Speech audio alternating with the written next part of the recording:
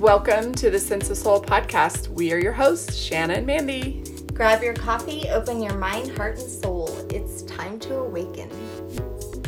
Welcome. Today we're going to be talking about Thich Nhat Hanh. This is a real extraordinary man, and I feel like there is a large part of the world who is aware and knows of his existence, but I feel like not enough people do. And so it's one of the reasons why it really meant a lot to me to do this episode, especially in light of some of the fears we may have with conflict that's happening in Iran right now. Yeah. And with the fear that it's implemented into society and people are worried that a war is going to start.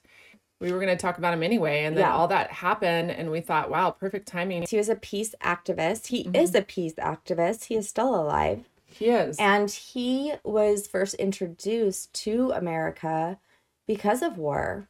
He was born in Vietnam in 1926. His first name, Thich, it means the Buddha. Does it really? It does. Awesome. And then Nhat Hanh means one action. Oh, I like that. I do also know that he's also known by the name Thai, which means teacher. Yeah. I was listening to an interview and this little boy gets up and asks him, what does your name mean? And that's what he said, the Buddha, and then for Thich, and then one action. And the kid said, well, what's your one action? And he said, well, it took me a long time to figure out my one action. But he said his one action, his one purpose was to take care of other people and love other people. That is so Thich Nhat Hanh for you. But this man is brilliant. He's a very smart person. Very smart. He speaks French, Chinese, Sanskrit, Japanese, English. Just an intelligent man.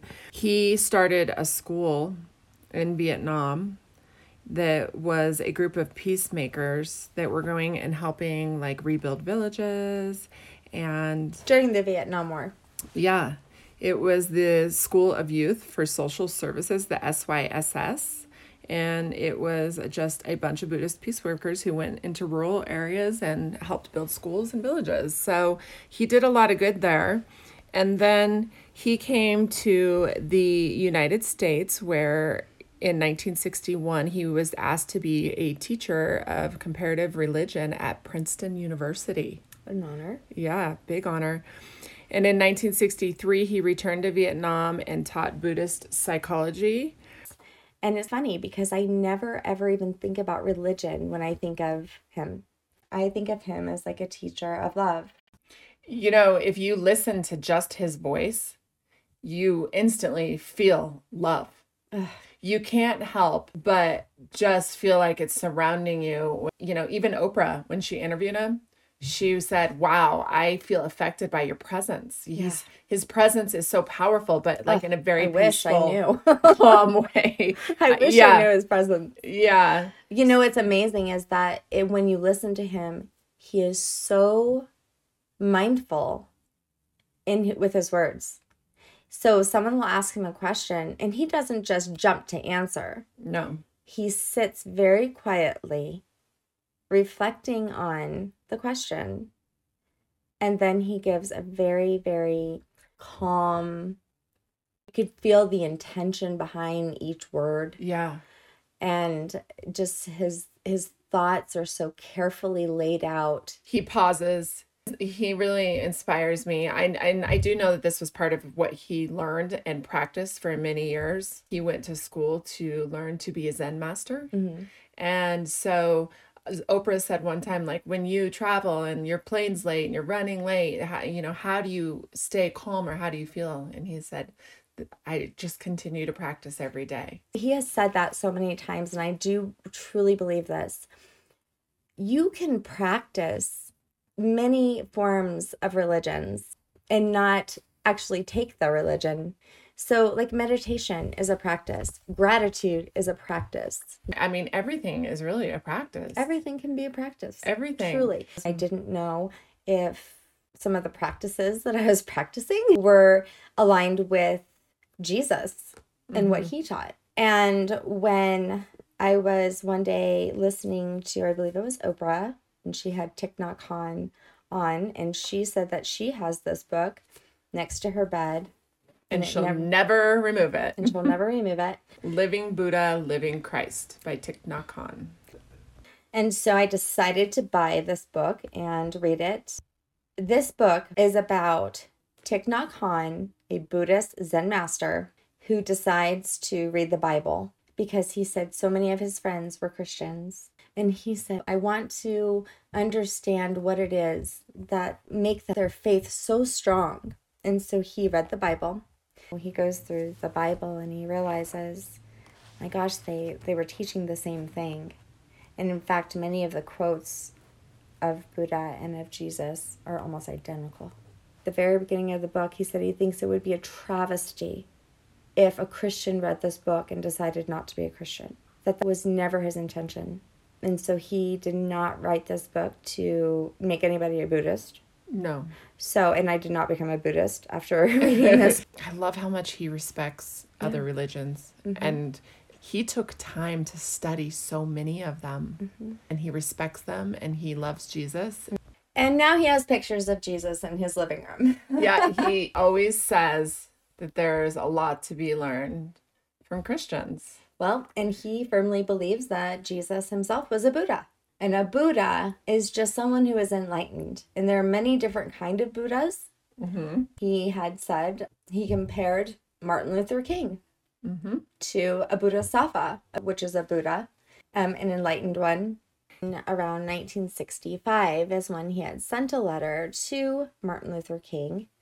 And he was reaching out to Martin Luther King about the Vietnam War, explaining to him about the sacrifices of the Buddhist monks that were lighting themselves on fire in the middle of the streets to protest against the war in the streets of Vietnam. And then he went and met with him. He met with him in 1966 and asked him face to face if he would publicly denounce the Vietnam War. And Dr. King honored that and gave the speech that is known as Time to Break Silence. And shortly after that was when Martin Luther King nominated him for the Nobel Peace Prize. And Dr. King said about him, he said, I do not personally know of anyone more worthy of this prize than this gentle monk from Vietnam. His ideas of peace, if applied, would build a monument to this world. It would add to the world of brotherhood and to humanity. I mean, what a freaking honor, right? And if you think about those times, you've got two totally different people from two totally different cultures, from two totally different countries who speak a different language, different religions. Yeah. And they came together as one and saw the damage to humanity. Oh yeah, and loved each other and both thought that each other were enlightened. Yeah. And what did he say about Martin Luther King's assassination? Oh my God, that he couldn't preserve him. That he couldn't preserve him. Oh my Yeah. God. I know. And he did say he felt a little bit of anger when he lost, Yeah. Martin. It's a beautiful story, It is. actually. The Dalai Lama had said about Thich Nhat Hanh, he shows us the connection between personal, inner peace, and peace on earth. And, that's exactly what he wanted. He saw what effects the Vietnam War had had on people, and he decided that he wanted to build this spiritual community to go out and help people not only heal, but to help in a peaceful way to provide solutions. Yeah. The country of Vietnam did not like this. No, they did not. So No. much so that they told him that That he had to get the F out. yeah, they basically kicked his ass out. He had to leave his sister behind to take care of SYSS.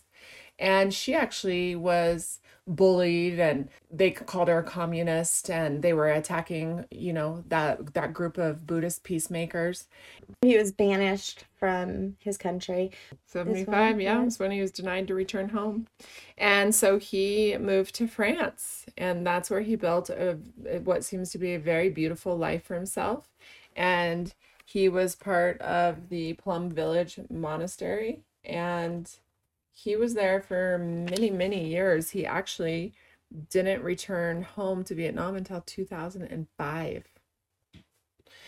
Plum Village was just the beginning too, because when he went to France, started this community of engaged Buddhism there. It basically started opening all these other sister organizations in France. It also continued on. There's the Blue Cliff Monastery in Pine Bush, New York, the Community of Mindful Living, the Deer Park Monastery in California, Magnolia Grove Monastery in Mississippi. Oh, There's one in Germany. This just started kind of a chain reaction of these sister monasteries that all over the world. and what I love about these places is every, I think, half an hour, you will hear this chime.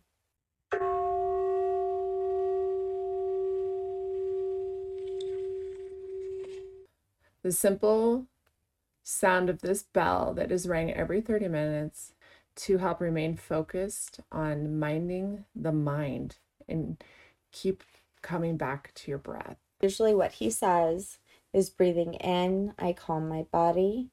Breathing out, I smile. Dwelling in the present moment, I know this is a wonderful moment. He has so many books. Oh my God, over 100. And guess what? books. I printed it out, and Kurt is going to be so mad at me that I used all this. Do you know why?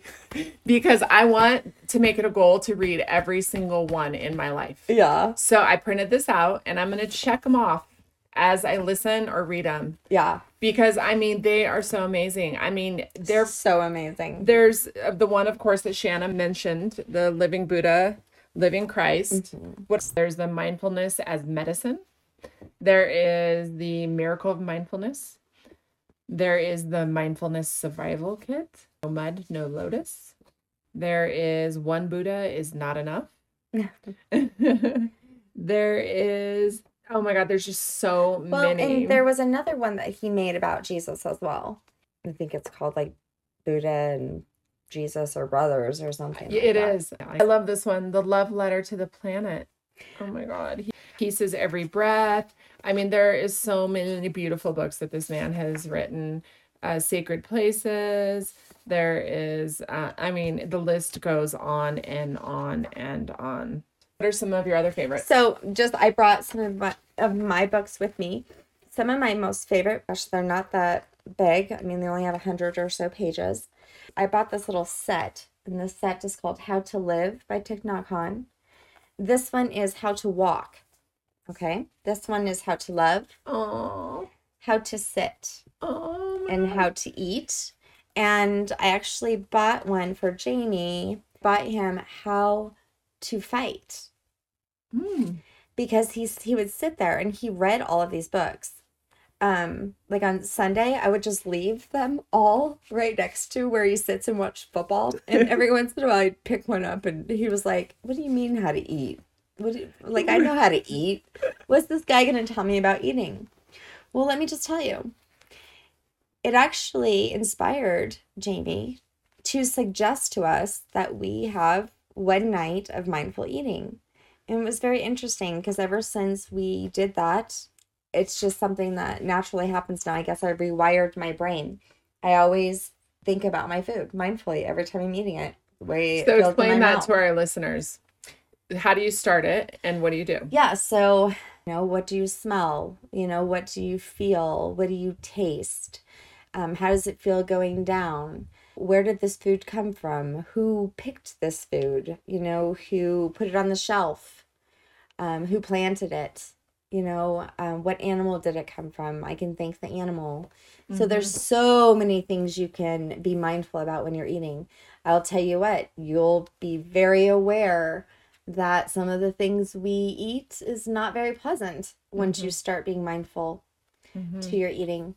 You'll also realize that Maybe that's why Thich Nhat Hanh's a vegetarian. Yeah, oh yeah, all Buddhists are. Oh, yeah. I didn't know that. Yeah. Also, you'll think about who prepared this food for you. You're just a little bit more thankful. You'll find that you have gratitude. Most likely, you won't even be able to finish your food because you're mindful when your body is then full. You will be waiting for everybody else to kind of finish. And in that time, just reflecting. So it not only causes you to be mindful, but it slows you down. Yeah. It probably, actually, you find that you don't eat as much. Right. Just like because I said, it takes 20 minutes. You're mindful when you're full. Yeah. That's beautiful. So what is how to sit? Like, I'm just curious, because everyone know how to sit. Sure. I'll just read a very short one. Okay. It's sitting with our spiritual ancestors. When you sit, you are sitting with your blood ancestors, but you are also sitting with your spiritual ancestors as well. Your spiritual ancestors are also part of you. You can invite those who inspire you. You can invite Moses, Jesus, or even Muhammad to breathe in with you and enjoy breathing. They are also in every one of your cells. So that's one of the ways how you can sit, is just sitting and breathing in your ancestors. And as you see, he even mentions, other ascended masters like Moses, Jesus, Muhammad. I think for him, it is not so important I want you to be a Buddhist and believe what I believe. He's just seriously about connecting with your soul. He calls it his interbeing, just enjoying the present moment. And that's what Thich Nhat Hanh is about. So much to learn from this man. Yeah, that's how you sit. That's how you sit. That's how you walk. That's how to love. I watched an interview yesterday where these students all asked him questions. And one said, how do I stop from being lazy? And he said, of course, he paused for like 5 whole minutes. And then he said, why would you want to not be lazy? Everyone needs to be more lazy. Oh, wow. Don't stop being lazy. It was funny. I mean, he said it obviously much better than that, but I thought, we've given lazy such a negative We word. have. And we made it a negative word. Just like Deepak said, it's the law of least effort. Do less, achieve more, and then graduate to do nothing and achieve everything. Oh, yeah. So I guess that's Deepak's way of saying stay lazy. Yeah. Do less. Oh my God, this man has done so much in his life. I mean, he's just had this amazing impact on our world. He's written over 100 books. He's a teacher, an activist. And, we have to mention that he was the founder of what's called the Engaged Buddhism movement. And I was like, what the heck does that even mean? So I looked it up and I loved this so much. A bunch of people got together and took what they learned about meditation, and they teach and apply it to our world in ways that many people can take and implement into social settings when healing, when suffering, when there's injustice, when there's environmental issues. So it's just basically taking what he'd learned while he became a Zen master and implementing it into the world. And I'm telling you, if we had more of this in the world, we would probably not be sitting where we're at right now, facing the fear of what's happening. Oh my God, everybody needs a Thich Nhat Hanh. I'm serious. I wish we could clone him and put one in every city. I know. Oh my God, it would be huge. Shanna is affected by him. She literally will cry when he talks. If you ask me, what does Thich Nhat Hanh, what has he taught me the most? He has taught me that suffering and pain is not a bad thing. In fact, he always compares it to the lotus flower, that with no mud, there is no lotus, and that you can transform that pain, suffering, anger, and all the bad into love, into good. Yeah. So, he said that at 7 years old, he knew he wanted to be a monk. And here he is now. I think he's 93? Yeah. Unfortunately, in 2014, he suffered from a brain hemorrhage. And since then, he's been just rebuilding his health. And last year, he returned back to Vietnam to live out the rest of his life. And there's kind of been some mixed stories out there. I read something where his sister said he's actually doing really well. Other people are saying he isn't doing so well. But share with our listeners, Shanna, about what he would do every day in Plum Village. Oh my God. So he had this thing in which one of these books is How to Walk. Actually, there's a documentary on Netflix. I definitely recommend you guys watch it. It's called Walk With Me. And he shows how every morning anybody was welcome to come and walk with him and do a walking meditation. And people would come and there would be a line of people behind him. And I wish I could have done that. Oh I my know. God, I would have done anything to go just walk with him. And yeah, and that's something that was open to the public. I love it. Let's talk about together we are one. Oneness. That we are all connected. We are all energy. We're all connected. Yeah. So if I'm connected to you, why would I want to be hateful to you? Because you're part of me and I'm part of you. Yeah. I mean, truly, when you understand that we're all one Right. with everything, with earth, with air, with energy, with bugs, with Right. Universal oneness. So recently I read the Gospel of Thomas, one of the books in the Bible that were taken out of the Bible that did also share that same exact earthly and universal oneness. Many books. So sad. It is sad. Because I don't know why they would have taken those out. How would that hurt? So one of the things that Thomas had wrote in his scriptures, one of the scriptures says, "The kingdom is inside of you, and it is outside of you. When you come to know yourself, then you will become known." In another scripture that he quoted Jesus, in verse 77, he said, "God is a higher dimension of consciousness, which is in everything and everywhere." So an interesting writing that was later discovered that had been removed from the original scriptures, but is definitely all about oneness. Yeah. Yeah, I mean, it's So- all about, energy is everywhere. We're all one. It's universal. It's found inside. There's a higher consciousness. And, I actually just shared this with someone yesterday. She is a beautiful Christian, and we were talking over the phone about how people care too much about money and not enough about each other, and how we feel like that's a problem in the world. I quoted you that meditation is listening to God and prayer is talking to God. She said that is so beautiful. Yeah.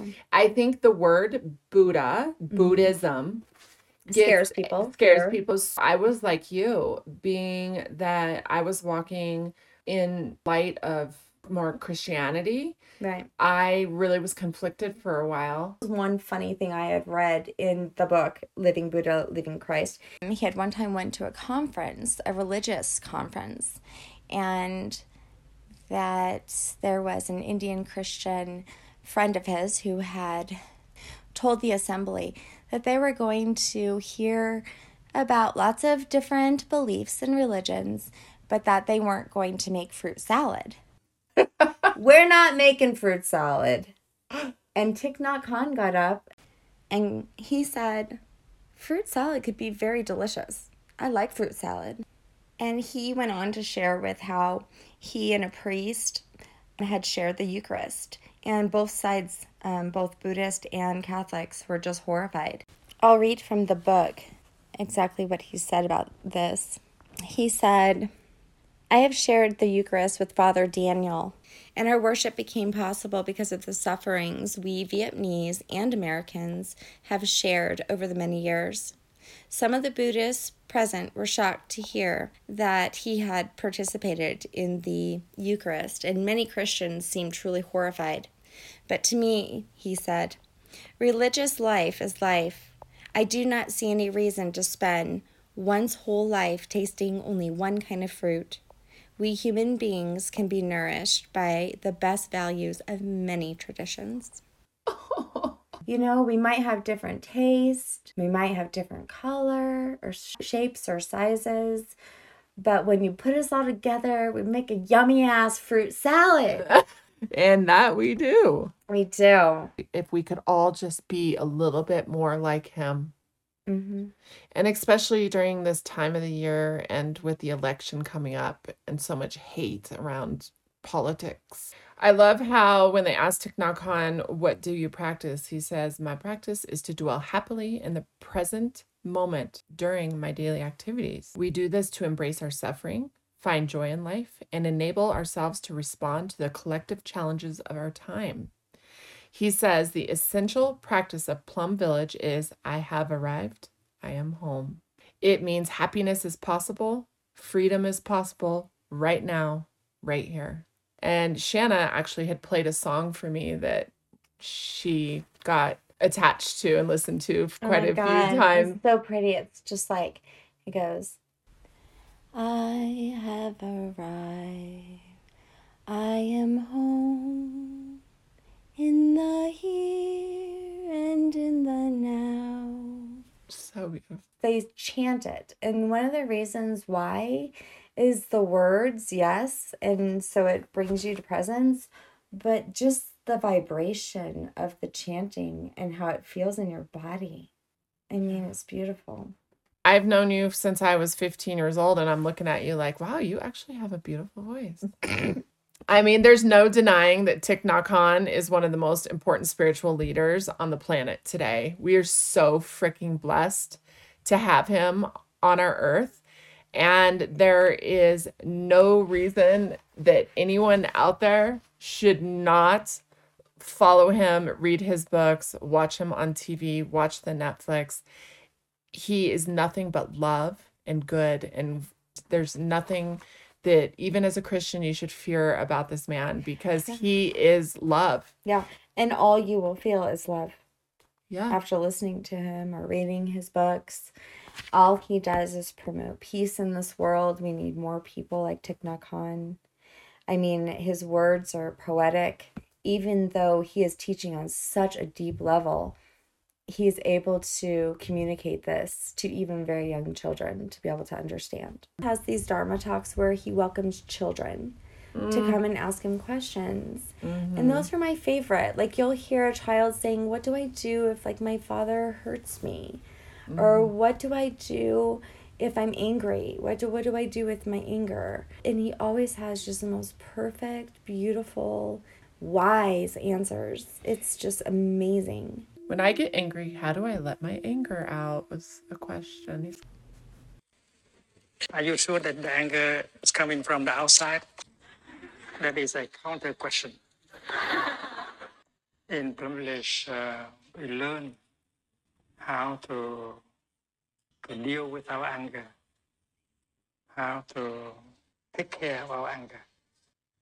Anger is not something pleasant. It's like the mud, but without the mud, you cannot grow lotus flowers. The mud is useful somehow. So your anger is useful somehow. So maybe you should not get it out. You should not throw it away. If you know how to make good use of your anger, you can grow the lotus of peace, of joy, of forgiveness.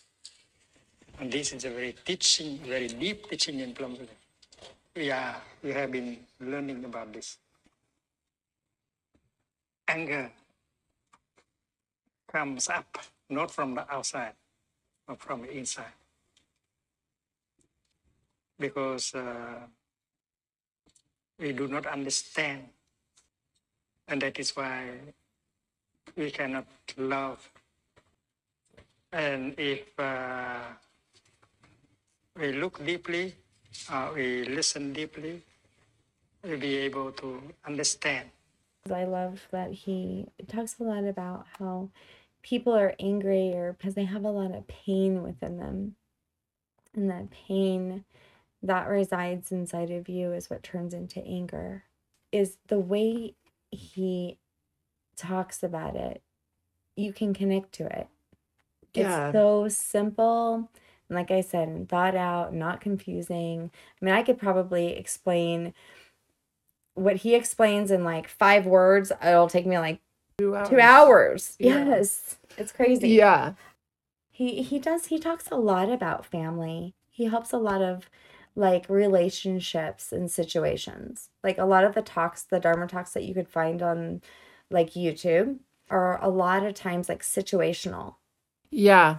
They're pretty direct questions. Yeah. Regular old questions from regular old people. And his answers are so profound and simple.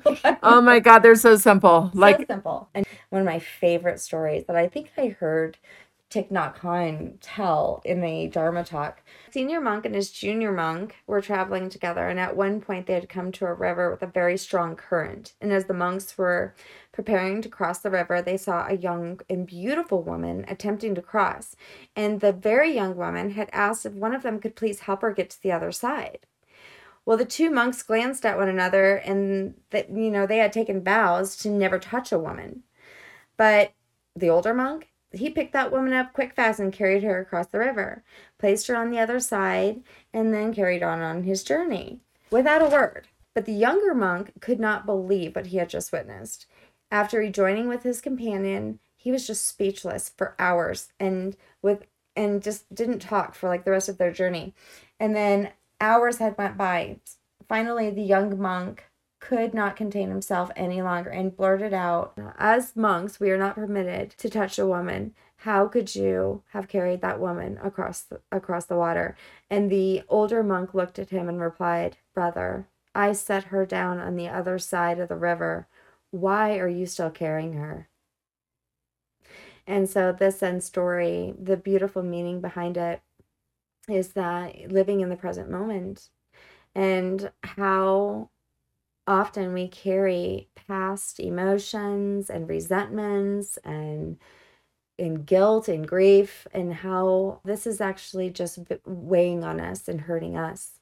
But we can choose to let go and to put it down. We can choose to release that extra weight that's stealing our energy.